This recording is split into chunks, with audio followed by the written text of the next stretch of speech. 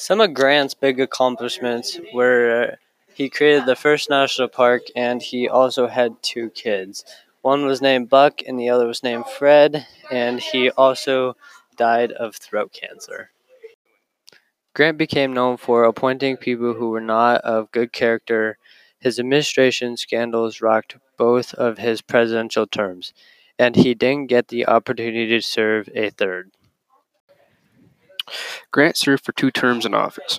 Both of his terms were overshadowed by scandals in administration. One of the most famous was the whiskey ring scandal. Essentially, distillers bribed government officials, and those officials helped the distillers evade federal taxes on the whiskey they produced and sold. Due to the increase of liquor tax after the Civil War, whiskey was supposed to be taxed at 70 cents per gallon.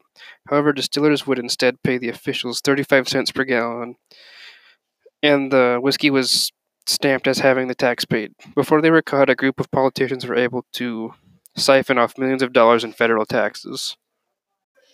Grant let Confederate soldiers keep their personal belongings and commissioned officers kept their guns and swords, an unusual allowance. Grant provided rations for Buckner's desperately hungry troops and allowed wounded Confederates to be treated in Union hospitals in Kentucky, made Robert E. Lee surrender. General Grant gained fame during the Civil War after the Battle of Shiloh.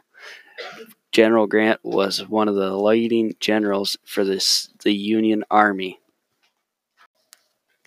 Tired of red and yellow shit on your dogs and burgers? No? Get some Easy Squirt from Heinz with new colors. Tastes like mustard and ketchup still, but it makes your wieners much more appetizing. Gives them a new taste and a new color to your picnic and outdoor activities. Have a great day. Easy Squirt from Heinz. During the time, Ulysses S. Grant was the youngest president at this period.